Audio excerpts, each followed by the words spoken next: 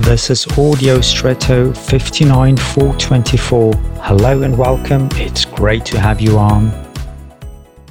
A waterfall is an impressive natural spectacle.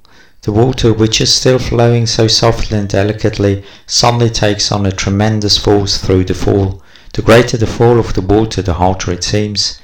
So when I stand under a waterfall with the water coming from just above me, it is a pleasant shower. But if the water falls from, say, over 20 meters, it hurts, or at least I imagine so. So the hardness is directly proportional to the height of the fall. This can also happen in life. The deeper we fall due to difficult circumstances, the more hardened our heart can become. The only remedy is steps.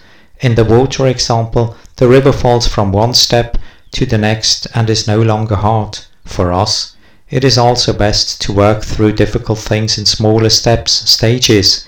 This way, we can avoid hardened hearts and remain soft in spite of the difficult things. Perhaps this comparison will help you or someone you know.